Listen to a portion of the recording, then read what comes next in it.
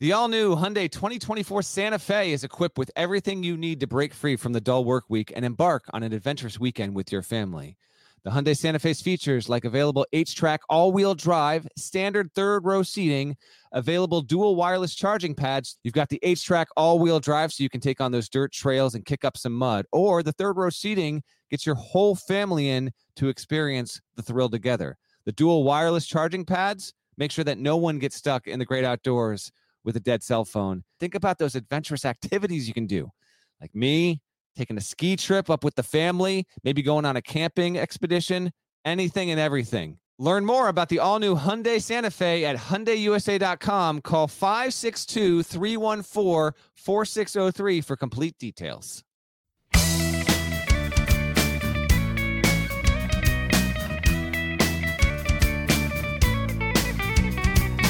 Hey there, it's Gary Parrish. It's Tuesday, August 18, 2020. Welcome back to the CBS Sports Eye on College Basketball podcast, where we sometimes discuss camel fighting and leaky black. Matt Norlander is here with me, and he delivered some nice non-league scheduling news late Monday. Gonzaga coach Mark Few told Norlander the Zags will play Terry Teagle's alma mater this season. Scott Drew, the coach of Terry Teagle's alma mater, that's Baylor University, confirmed the development as well. So it'll be Gonzaga Baylor at some point in the 2020-21 season. Those two teams are, by the way, number 1 and number 2 in version 25.0 of the CBS Sports preseason top 25 and 1. So this is a nice deal. Norlander, it's your story, so I'll let you take it. How did Gonzaga Baylor come together? How likely is it that this is actually going to happen? If you talk to Mark Few, it's more likely in his eyes than I think a lot of casual observers would say, because Mark is determined to bring positivity and optimism to this college basketball season, both conference and non-conference play.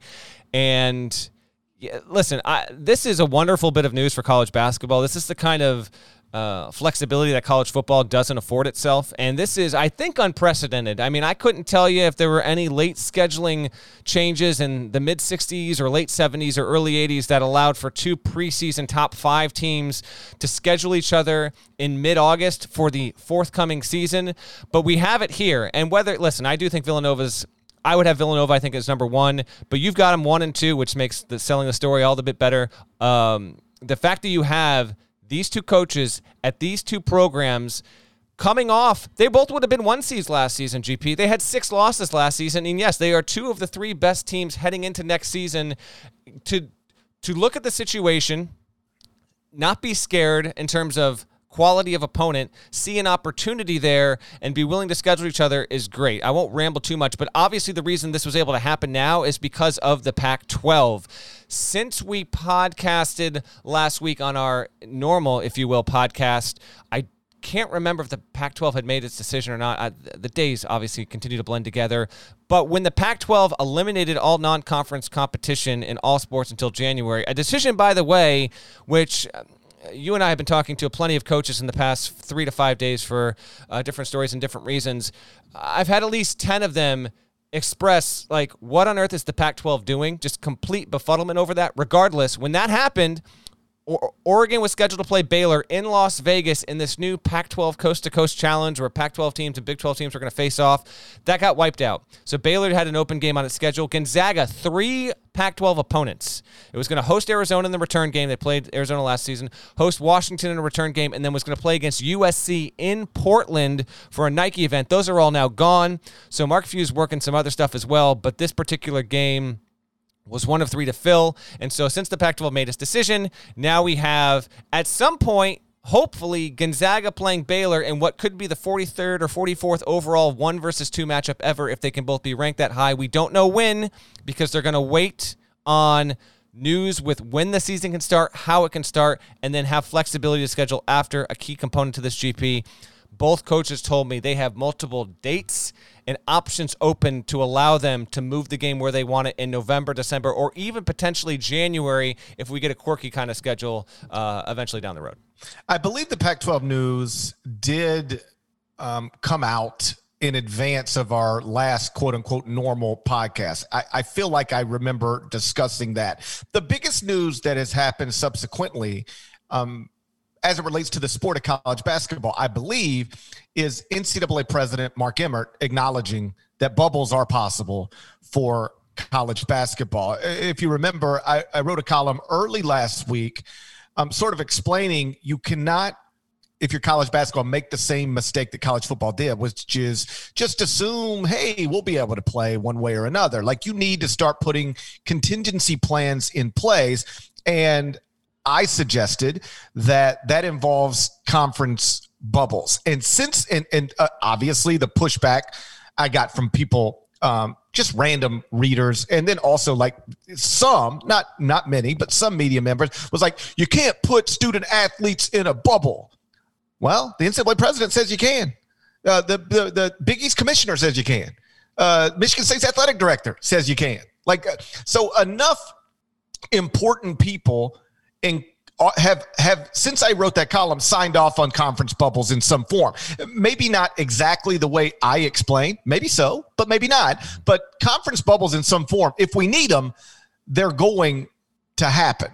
Mark Emmert has already, made that clear, or at least as clear as he's willing to make it in August. And the explanation is simple. It's $1 billion check on the table. You either complete some season and get it, or you don't. And they can't afford to leave that kind of money on the table 2 years in a row, one way or another. And I'd be interested to hear what you think about this. Since I wrote that column, I have talked to a whole bunch of administrators, college coaches, and I am more optimistic today than I was, say, a month ago, that there's actually going to be a college basketball season. I'm not sure what it'll look like. I'm not sure when it'll start. And I think this ties back into your Baylor Gonzaga story. College basketball coaches have taken it on themselves to start brainstorming, how can we do this? Like, Scott and Mark didn't just decide, hey, we both got a game open, let's some dates open, let's play. They've been talking. And they've been talking to other college basketball coaches. And when I talk to those people, my understanding is these conversations are happening at the top of the sport. And I don't mean just on NCAA, with Mark Emmert and Dan Gavitt and conference commissioners. I mean, the best college basketball coaches in the country, Jay Wright, Tom Izzo, John Calipari, Mark Few, Scott Drew. These guys are having conversations with each other, Zoom calls with each other, and they are trying to figure out how to salvage their season. And I really do believe, I genuinely believe that one way or another, regardless of what happens with college football, we're going to have college basketball, and it's because they are preparing for it now, and they have been for a little while now. College football's PR quagmire of the past 2 to 3 weeks has wound up being a benefit to college basketball in this sort of way. The backlash to conferences like the Pac-12 and Big Ten, and I'm not making a judgment call on what they did. I'm just telling you the way that college football handled this or mishandled this, where you've got 3 Power 5 leagues still staying on, 2 bowing out. You've got a couple at the Group of 5 level that have also split along the way. It has really shined a big, bright spotlight on how college football has so many different interests acting independent of each other.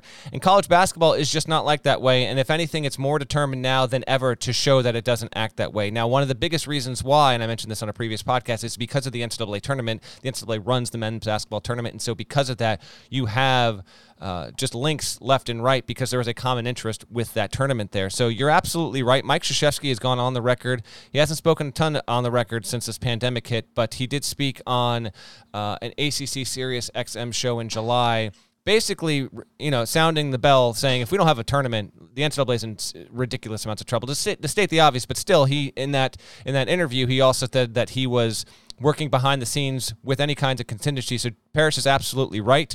I do think that there are as many as 6 or 7 different kinds of regular season scenarios, models, however you want to term it, that are currently being discussed right now at the head coaching level, within the NABC, with conference commissioners, with Dan Gavitt. There's an important piece of news that came out on Monday.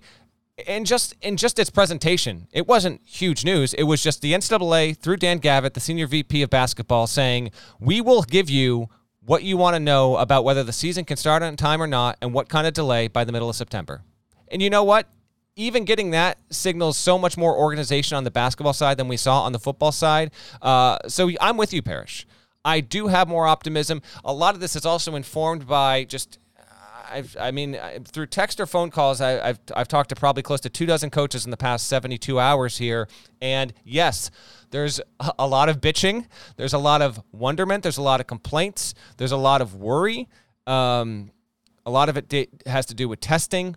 But the idea that we're going to have a season in some form, there's a ton of optimism behind it because you can't have an NCAA tournament if you don't have a season. They're going to get a season done. It's just a matter of how. I do want to, before I throw it back to you, I want to read you Mark Emmert's quote if anyone missed it. It can't be more explicit than this, okay? They need them. The tournament's an amazing thing, but schools, so many of them, need the revenue from the tournament to sustain most of their scholarship sports. So here's what he said. If we modify the model, this was Friday on the NCAA Social Series thing with Andy Katz. Shouts to AK.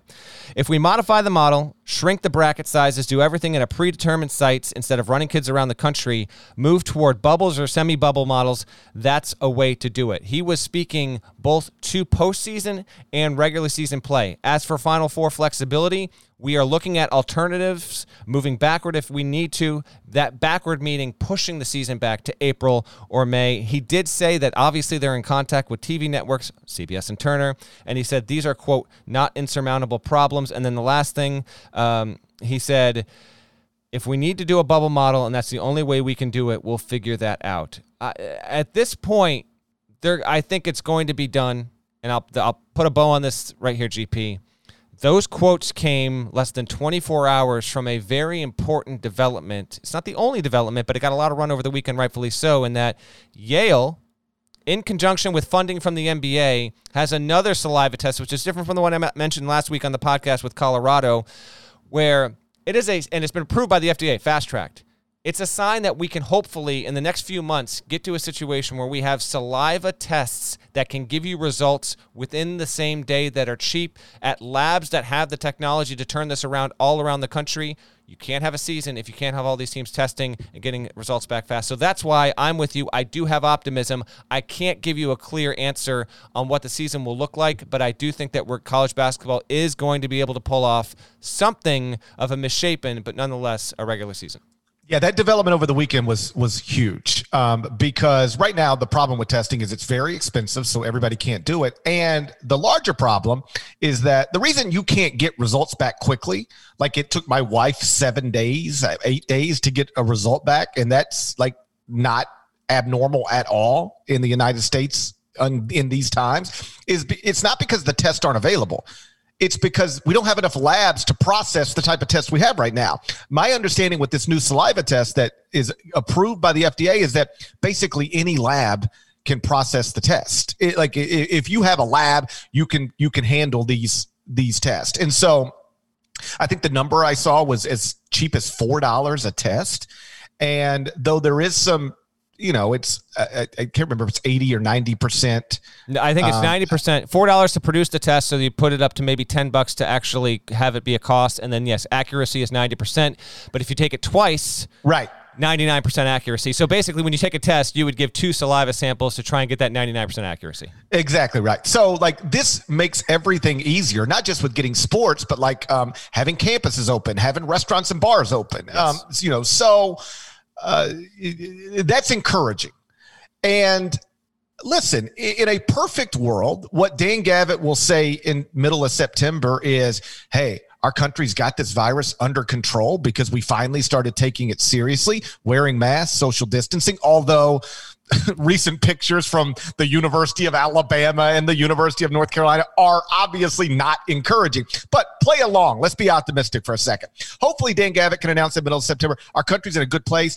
Testing is in an amazing place. You know what? We're going to start the season on time. And the leagues that want to play are going to be able to play. Hey, Austin P, if you've got a game at Michigan State, go to East Lansing and play your game. Maybe that. And then, hey, we're not going to have to go to conference bubbles. We've got Syracuse at Virginia, on a Monday night. Like no fans or limited fans, but like we're playing. We're traveling and we're playing like Major League Baseball is right now. Maybe that is what will happen.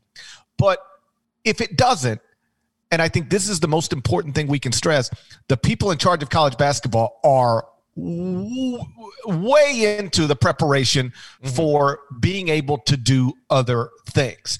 And one of the coaches I talked with threw out the idea of mini non-league bubbles. Like they all acknowledge that if they have to go to bubble for conference, that's going to be left up to the conferences. Like the Big Ten will figure out how it wants to do it. The Big East will figure out how it wants to do it, and so on and so forth. And some leagues might just decide we're not going to do it. Like the Ivy League might decide that's beneath us. That's fine. Like I wrote in the column last week, then we respect your decision. We'll see you next year. The rest of us are going to play. Yeah. I ultimately think that's the way this is going to go. But one coach said, okay, so league bubbles are league bubbles. We'll figure that out. A lot of different ways to do it. We just know that we can do it and we will do it. But non-league, how do we play a non-league schedule? And one coach, and I'm certain you've heard the same thing, suggested to me that he is already in conversation with other high-level coaches about doing little non-league bubbles to create a non-league schedule. So let me explain what I'm talking about real quick. And I'm randomly picking teams. The teams don't matter. Sure you are. It's not an indication of who I've spoken with. But let's just say, for instance, Michigan State, Villanova, and Kentucky decide, okay, we're going to create a bubble. But we're also going to include Austin Peay, North Texas, and Akron. So that, like non-league schedules are... Got to get those dubs, man. Got to get those dubs. That's exactly right. Nobody wants to... Come on now. Come on. Yeah, that's exactly right. Nobody wants to create a bubble where you might go 1-5 against nothing but top 20 teams. Like, ain't nobody trying to mess up their Wikipedia page like that. Not. So the idea would be, and you can do a 16 bubble, an 18 bubble, a 12-team bubble. I don't care. But like for the purposes of this conversation, let's call it a 6-team non-league mini bubble. Michigan State, Villanova, Kentucky create a bubble. They say, hey, Austin Peay, North Texas, Akron, you join us. Everybody flies to Lexington or Philadelphia or East Lansing or Chicago, whatever. It doesn't matter. You figure that out. Here's the key. What you might be thinking is, well, the smaller schools can't pay for this. You're exactly right. Or you're probably right. The big schools pay for it. This is what the coach suggested to me. We've all got charters. We will send them a plane, put them on it. We'll pay for their testing, and we'll pay for their hotel accommodations in exchange for, normally we'd give them $90,000 to come play us. Okay, we're not paying you to come play us now, but we will pay for all of your stuff and create an opportunity for you. So what you do is you have everybody quarantined on their individual campuses, 6 teams. Michigan State's at Michigan State, Villanova's at Villanova, Kentucky's at Kentucky, so on and so forth. Everybody quarantines on campus, test. Then you all fly to wherever this mini bubble is going to be. Again, the big schools pay for all of it. Then you test, quarantine for, let's say, 4 days, because the NBA is now operating where if you leave the bubble, as long as you were tested while you're away from the bubble every day and the tests are negative every day, when you return to the bubble, you only have to sit out 4 days before you can rejoin your team. So like Mike Conley, whenever he rejoins the Utah Jazz in the bubble, he doesn't have to quarantine for 10 days. If every test he's taken while away is negative, he has to quarantine for 4 days once he's back in the bubble. So 4 days, clearly the NBA has decided, is good enough if you've been tested outside of the bubble. So it'll be good enough for us as well. So you fly to wherever this bubble is, test, quarantine for 4 days, test, start playing. You do 5 games. Everybody in the bubble plays everybody else. So you get 5 games in, say, 8 days. And if you do that twice, you do one bubble, go back to your campus for a couple weeks, do another bubble. You can do 10 games non-league in a span of maybe 5 or 6 weeks. A normal non-league schedule, by the way, for a power conference school is going to be anywhere from 11 to 13 games. So you can basically cover that number of games, get close to it. And that's 10 is absolutely an acceptable number in a pandemic. Of course, like college football teams aren't going to play full schedules like they normally would. So 10 non-league games is totally acceptable. And so what I was encouraged by is that coaches are thinking along these lines. Not only they're preparing. I'm telling you because I know college coaches are already saying, hey, You want to make a bubble with me, you, and so over, that school. Want to sit at my table? Yeah, I mean, it's really. Come sit over here, Austin P. Yeah. Hey, why don't you take a? Yeah. Hey, Lipscomb, come over here. Take a seat right here. That is what is happening right now, and so again. And by the way, if the Pac-12 schools can't participate in this because they're not playing in November, it's fine. Like I think Major League Baseball is showing us right now, the goal is to get through it. It's not to be perfect. The Cardinals have played like 3 games all season. If the Pac-12 schools can't participate in these non-league bubbles if we need them, it's fine. We will judge them on their body of work, whatever it includes, when it's time to put a bracket together. But for the teams that can do it and want to do it, it's an awesome way to, as one coach put it to me, cross-pollinate for the metrics to allow to have teams from different leagues play each other. And then we get into our conference bubbles if we need them, and we get through that. However we get through it, we have a selection Sunday. We have an NCAA tournament. Somebody gets a championship. NCAA gets $1 billion check. The cross-pollinate was the term I used in my story last week, so I can only assume that coach was reading and just decided to borrow the term, which I'm all for. Hey, by the way, a couple things here. Since you mentioned Pac-12, I've hit up coaches in close to 20 leagues at this point. It is absolutely the expectation that no other conference is going to make these decisions before we find out in mid-September. So just to inform the audience, I would be genuinely shocked if before mid-September any other conference decided we're not playing basketball. I don't think that's going to happen. So the Ivy and the Pac-12 have made those decisions. I don't think we'll have it anywhere else. I have heard a variation of what you just laid out. I do love what you laid out there, and you're absolutely right. It is happening. The question becomes if the coaches, and through basically the NABC, the National Association of Basketball Coaches, which works closely with the Men's Oversight Committee and the Men's Basketball Selection Committee, if they can all agree to these kind of things, and there's no doubt they're going to be laid out with all sorts of contingencies. Another one I heard is a coach at a high major program said coaches would prefer about the week of Thanksgiving. So basically that Monday of Thanksgiving week, that's when non-conference play would start. And then you play them in pods. And one coach laid out a situation where you have 4 teams, 3 games a weekend. You get it done in a weekend's time. You do that 2 or 3 times. And then in January, February, then conference play begins. That's the head coach I spoke to said other coaches he spoke with, so I presume this is also at the high major level, that's their choice. But he also couched it with, we will do whatever we have to in order to have a season, but the pods would be a high preference. There's still, I'm not going to get too in the weeds on this podcast here, but I will have a story later this week. Be sure to seek it out about just the questions about non-conference scheduling and a lot of the thorniness that is going on. Just for an example, since you brought up Austin P, whether intentional or not, we mentioned Matt Figure's program briefly before coming online here. I spoke with Matt Figure on Tuesday about a whole bunch of stuff. He brought up a couple things. One, Nashville it's a hot spot right now, but if it can become not a hot spot, I wasn't aware of this, but our Nashville base will know this.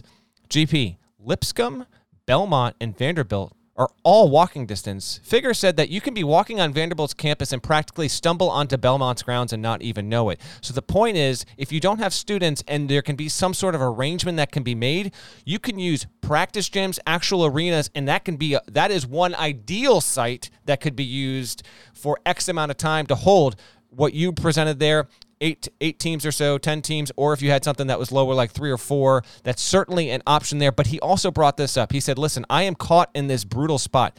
Austin P right now has 7 open games on its non-conference schedule. That is an absurd amount in mid-August. Normally, if you're a mid to low major and you got a good... See, the problem is Matt Figure has 2 of probably the 5 or 6 best mid-major players on his roster, so no one wants to play him. But normally, by mid-August, coaches are scrambling to fill maybe 1 or 2 more games. The dude has 7. Now, he told me if I wanted to do home and homes with a Northern Iowa, he said he thinks New Mexico State's in the same spot where it might have 4 or 5 open dates right now because New Mexico State's always good. Shouts to Chris Jans. Then I could do that.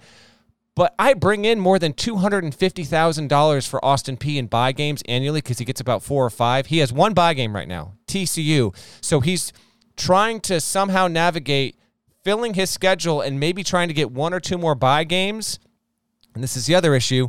Obviously, these rates are dropping. They're not $90,000, $100,000 anymore. They're literally 25, 30, 40,000 because the schools that would pay, they're not going to have fans in the stands. They're not going to get the returns at the gates there. So when we talk about building out this schedule, a lot of the smaller schools that could hopefully play part in those kind of pods with power conference teams, or if you had something that was mid to low major exclusive only, those schools are still very nervous about their viability as an athletic department going forward, because they need the NCAA tournament first and foremost. But even absent that, or even including that, I should say, GP, if you don't get the buy game money, they're still going to, from an athletic department standpoint, there's still a lot of potential big fallout, and the coaches take a lot of the responsibility upon themselves. So they're just, a school like Austin Peay is in a rough spot and desperate. We mentioned Pac-12. Like UNLV lost 2 Pac-12 opponents. Can Austin Peay convince TJ Otzelberger and UNLV to do a one-buy game for $35,000? So those are the other things. When we talk about this non-conference stuff and trying to pull off a season, the lower schools that are so dependent on that buy money are really in a super scramble mode, not just to get the games, but if they can even pull off the buy stuff. And if this is at a neutral site, to your point, which is a great, and it might have to be, then those teams are not going to be paying buy fees to begin with. So a lot of other stuff still needs to be taken into consideration when we talk about how we're going to get a schedule done, but optimism it's still pretty high across the sport. Given that it seems unlikely anybody's going to play like the schedule that they have in front of them right now in the way that it is presented on a website somewhere, like, oh, today we're hosting this team, and then 4 days later we're going to be at this place. Like, that possible seems unlikely. I don't know why anybody would buy you right now. Mm-hmm. Like, why would you? Like, is it better for you to play one less game than you wanted to play than it is to pay somebody money to come play you in a game that is unnecessary to the big picture, and it's money you can't recoup because you can't have fans, or you have a very limited. Listen, I hope Matt gets it all figured out, but I don't know why somebody would buy you with so much uncertainty right now. I guess I'd put it this way. There are a lot of contracts that are already signed. They'll have to figure out how to manage those. There is no way I'd sign a new contract right now. No shot. And I mean, speaking with a few other coaches on Monday, they said, and these were like mids and lows, a lot of the contracts they got done were January, February, early March. Some got signed after, and those contracts have addendums on them. Like, if there's no fans, then this rate drops by 50%. So that's been a big thing. But you mentioned this, the releases of the schedules. Here's a quick little trivia time. How many schools do you think have officially released their schedules to the public right now as of August 18th? First, you must properly introduce trivia time. Trivia time. Okay, let's go. Okay. Well, you want me to ask the question again? Yeah, you have to start over when you introduce trivia time. Okay, let's go. How many schools have officially released their schedules to the public as of August 18th? 47. The answer is 16. And shouts to the D1 Docket, the Twitter account that tracks this stuff. I contacted the person behind that, and they're helping me with this research on this story. Trivia time! Okay, let's go! In a normal offseason by mid-August, approximately how many schedules do you think are released to the public by this point? 282. Okay, it's about 175 to 180 at this point, and a lot of schools, usually like the mids, release them right about end of August, early September, so you get another like 100 in a big batch. 16 versus 180. Okay, and obviously a lot of these schools, there's a number of Big Tens, like all the power conference schools have their schedules done. Just about all of them. One head coach at a Big Ten school told me on Monday that he was actually waiting for the contract to be signed by another school. But other than that, they're just done. But they're not releasing them because it's almost like, what's the point? They're not going to play that kind of schedule. But it's certainly. And another Big Ten coach told me, because I was like, I'm curious why if you guys have had your schedule done for 6 weeks, like, why haven't you released it? And he goes, did you see what happened in football? And referring to his league, I'm like, oh, yeah, no, I gotcha. But you could have released it a month ago. No one has been, because everyone has known for a long time that starting in November is an absolute pipe dream. November 10th, at least, that is. So there's just a lot still to be figured out with all of this. Parrish, how about this, though? Because I had this brought up this week as well. I do expect this to happen, and it's gonna stink. I certainly hope it doesn't. But I think coaches are bracing for this in a big picture standpoint. we're getting through this. Hopefully testing is better. We can test frequently and get it to hold a tournament without hiccups, hopefully. But in terms of the regular season, we are going to have one school play 24 games. Probably some other schools get totally screwed and play 9 games, 11 games. Other schools play 17 games. League play is going to vary. Some schools might be able to finish their league schedule where other schools fall 4 games short. Do you agree or disagree that that's probably what we're going to be looking at the college level, with the obvious precursor that, we are going to have a regular season? I'll take it a step further. I think some schools are just not going to play at all. Yeah. I think some conferences are maybe not going to play at all. Like, I can envision a scenario where the SEC says we're going to create an SEC bubble in Nashville and play, and while the Ivy League says that is beneath us, we're not doing it. I don't think every league will play. I don't think every team will play. And I do think that we are going to have wildly different numbers of games played by schools, just like we have wildly different number of games played in Major League Baseball right now. Like, I'm just looking at the standings in MLB right now. The Yankees have played 22 games. The Cardinals have played 10. I think that's what college basketball standings are going to look like come, into February. We're going to look up, and some schools going to play 20 games, and some teams still going to be stuck at like 14 or 11 or something like that. But I do, and that's fine. By the way, guess what? NBA just completed a regular season. Teams didn't play the same number of games.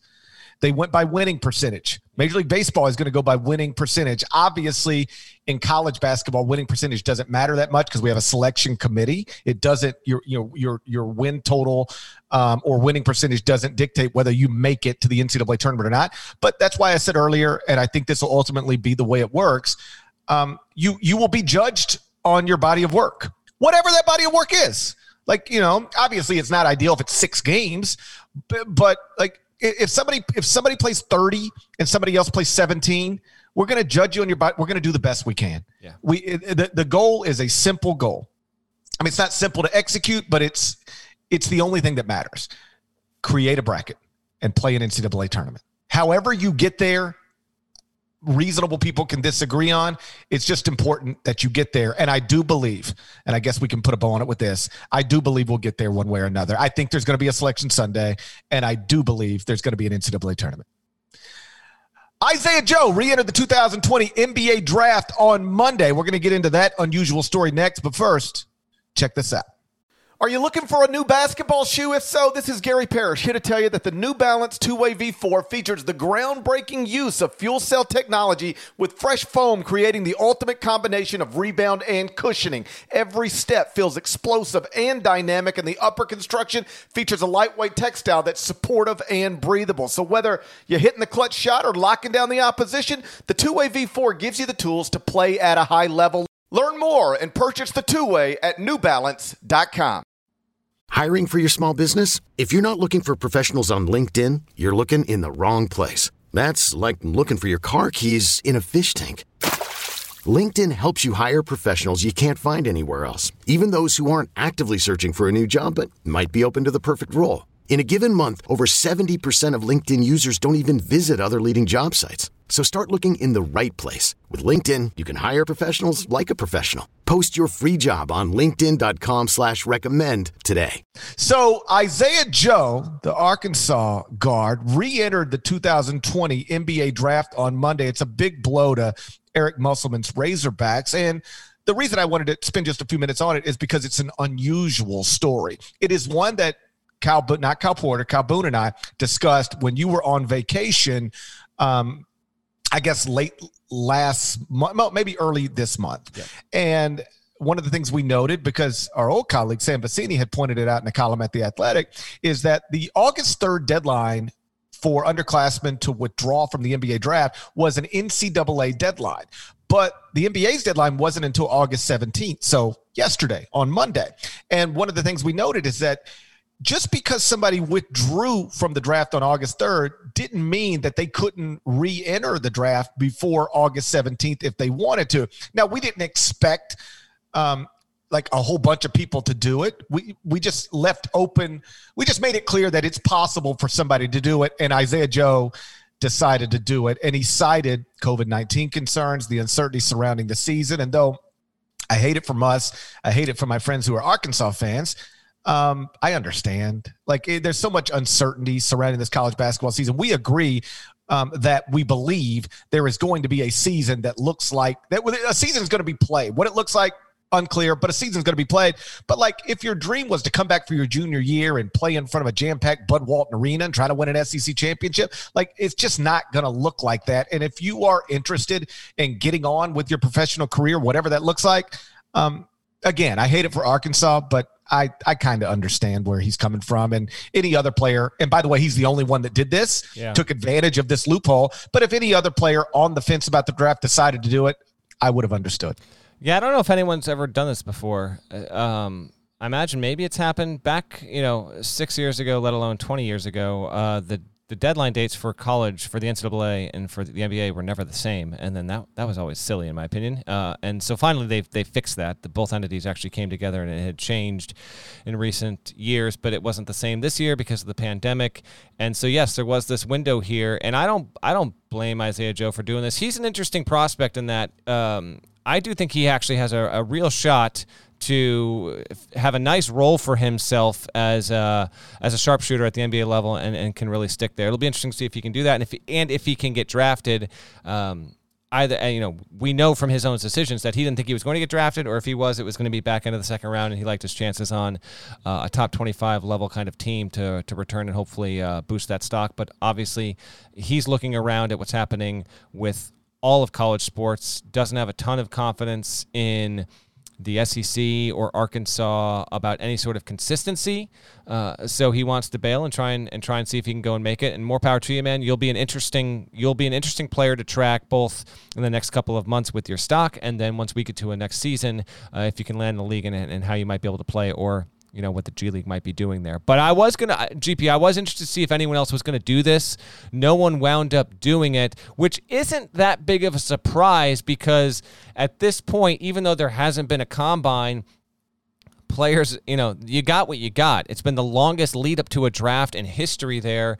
And unless you're the kind of guy who thinks you have a certain skill set that is just about NBA ready and you think you've got a chance like Joe does, then all the more power to you. On the college front, though, you said this is version 25.0 of your ranking. Can you recall back from memory version 16.0 just out of curiosity? Like, do any of these previous versions still hang around in your brain like Rain Man? I can't go out. They don't change. They usually change by a team. I just, anytime there's a reason to update, I update. And so, I'm up to 25.0, and I have had Arkansas both in and out at various times. They've added, grad transfers. They lose somebody, they add somebody. Now I've dropped them out. The truth is Isaiah Joe's a big loss for them. He averaged 16.9 points, 4.1 rebounds last season. He only shot 34.2% from three, but he took 10.6 attempts per game, which is outrageous. And I say that in a good way. I love it.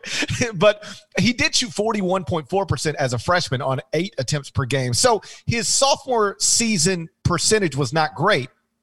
But I do think he's a shooter, and he's a 6'5" shooter. And that's why I don't believe he'll be, even though I don't believe he'll be a first-round draft pick, I think you will look up in 2 years and Isaiah Joe is on an NBA team making shots. I don't know what kind of role he'll have. Yeah. I do think he will ultimately end up in the NBA. And for Arkansas's purposes, I thought this was interesting. It's something that I grabbed onto, last February and have consistently noted when writing or talking about Arkansas. They only went 20-12 last season in Muss's first season, but they were 19-7 with Isaiah Joe in the lineup, 1-5 without him. So that's why as long as you get him back and you enroll a top 10 recruiting class to go with them, they're going to be good. And I still think they're going to be good. I dropped them out of the top 25 and 1 down to like 31st. So I still think they're an NCAA tournament team, but they're different without him. It's a big loss for that program. All right, tough for Arkansas, but we need to get to the real news here, and that's the fact that Florida State fans are pissed. I mean, and since we last podcasted, we need to take this all into account here. First of all, I can identify with your plight because it was 2 years ago when Florida State made its Elite Eight run, and I picked against Florida State, and every single time I picked Florida State to do something in the tournament, the team did the opposite. All right, so that just unleashed holy hell on me. Okay, Florida State fans found me, and it was an aggressive Twitter attack over the course of multiple weeks there. Well, Parrish, first of all, go seek it out. Gary Parrish, Leonard Hamilton, wonderful column, a great anecdote about the late Michael Ojo. And you write this column about what Hamilton's been able to do, who he is, and cycles and all this good stuff. And that was just Friday, by the way. It's Tuesday. No. That was Friday. And then, I mean, personally, Null Nation, I mean, I'd have FSU top 25, but that's just me. But anyway, Parrish refuses to rank Florida State. And then after that, last thing here, then you can take it. He tries to couch all this by saying, hey, oh, by the way, other fan, this is a weak move. This is so weak, Parrish. Hey, for those that didn't make the top 25 and won, here's the next 10 teams I have listed, and then shouts to Bart Torvik for playfully calling you out, saying that's Andy Katz's move, the top 36. Parrish, don't lower yourself to this. You are the top 25 and 1 guy. Go ahead, defend yourself with FSU. Okay, first I would say this. When I knew I was dropping Arkansas out yesterday afternoon, I thought I was moving Florida State into the top 25 and 1 because they've been right there the whole time. I forgot that. And by the way, I didn't just add the extra 10 yesterday to get Florida State fans to relax. Because by the way, if that was my goal, it did not work. It didn't work. It was ineffective. Last week when I updated the top 25 and 1, or 2 weeks ago, whenever the last time it was, I went ahead and I had ranked out to 36. And so it was listed in there like, hey, this team is number 27. This team's number 28. This team, I did like all the way through 36 teams. So that was already established. I didn't just add it yesterday. It's been there for weeks now. But I forgot that I'd moved once LSU got Javonte Smart and Trenton Wamper back. I had moved LSU to 27. So it was like Arkansas 24, Memphis 25, Arizona State 26, LSU 27, Florida State 28. So when I drop Arkansas, it moves LSU into the top 26. Florida State is literally the first team left out. And what's hilarious is that, first off, I did a really nice Leonard Hamilton column last week. I figured I won you guys over forever. Beyond that, Florida State has always been 25, 26, 20 out. Like for 25 versions of the top 25 and 1. Why are Florida State fans mad about it now? Like what? Like they were also out 2 weeks ago. Nobody cared. I don't remember a Florida State fan saying that. So I'm assuming I got on some message board somewhere, and now people are like, I'm just sitting here this morning having a cup of coffee, talking to my children about, online learning and, the start of school. And I just get a random tweet from a Florida State fan. You know what it says? You suck at your job. I'm like, well, maybe, but it can't possibly be because I have Florida State 27th. Can it? Yeah, I mean, without a doubt, you got found on a message board. That own community flocked to Twitter and went after you because Florida State might have this is just a simple Google search for Florida State message board. Here are the top results. You got your FSU message board in general on 247 Sports. Then you got Tomahawk Nation. You've got FSU's message board on Rivals. You've got War Chant. You've got The Territory, which is the web's original FSU message board. I'd love to dive into those archives. You've got Chop Chat. You got Fear the Spear. No shortage of the FSU online community. So just beware. There are a lot of people out there talking about the Noles, man. So it's not like I called their Heisman Trophy winning quarterback an alleged rapist, even though he is an alleged. Not helping matters right now. It was just here's a tweet from Linda Lee. She says, "Do you even watch college basketball?" Like not much, really. Okay.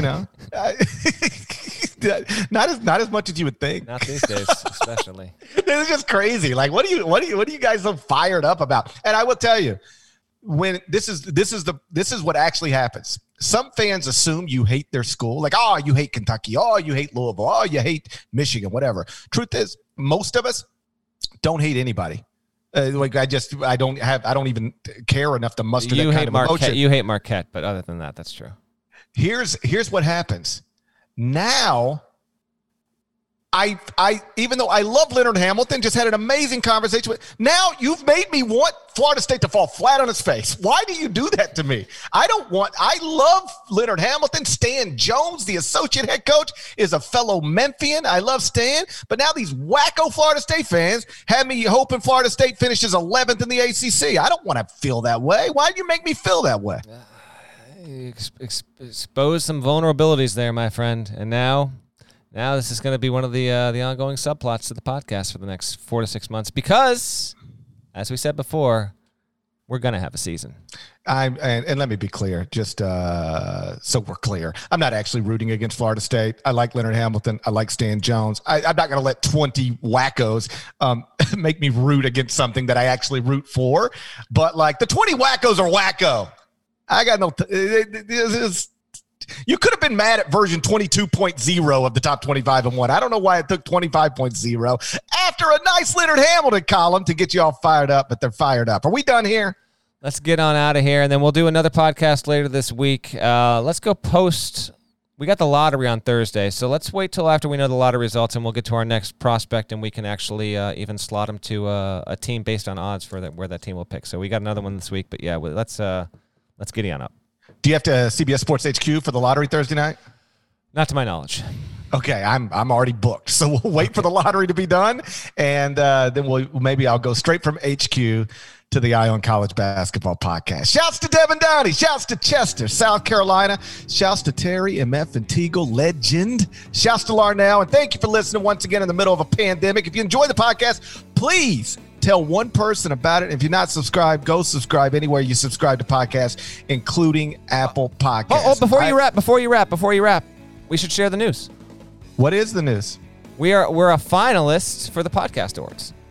How about that? We made it through to the final round there. So apparently, as we understand it, I don't think the listeners can vote again. I think there's now a panel. I don't know who's on this panel. I hope there's no Florida State alumni on the panel, please. It's over. It's done, if that's the case. Oh, God, what if Bobby Bowden is in charge of the panel? It's over for us. We got no... First it's over. The idea that Bobby Bowden would be evaluating and judging and grading podcasts across the pod sphere, if you will, is just an incredible visual unto itself. But yes, if there's any FSU alumni, we are indeed in trouble. But anyway, that's still to come. But I wanted to thank the listener. I actually meant to mention this on the previous podcast. I forgot. We do got to get out of here. But I wanted to thank the listeners. You voted us through. We are among a group of finalists for best sports podcasts out there. You're all awesome. Thank you so much. And because of this, I said I'd do this. We'll work out the details later. I said if you got us through the next round, then we would work on some podcast shirts. We'll figure that out. Details to come. I want to thank all of the listeners except for the Florida State fans who are tweeting me and Charlie Ward. I don't want to thank Charlie Ward. Okay, no shouts to Charlie Ward. We'll talk to you again real soon. Till then, take care.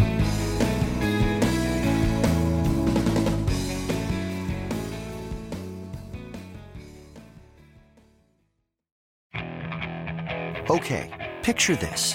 It's Friday afternoon when a thought hits you. I can waste another weekend doing the same old whatever, or I can conquer it. I can hop into my all-new Hyundai Santa Fe and hit the road. Any road. The steeper, the better. Because my all-new Santa Fe is available with H-Track all-wheel drive, so I can hit the trail without a worry in the world.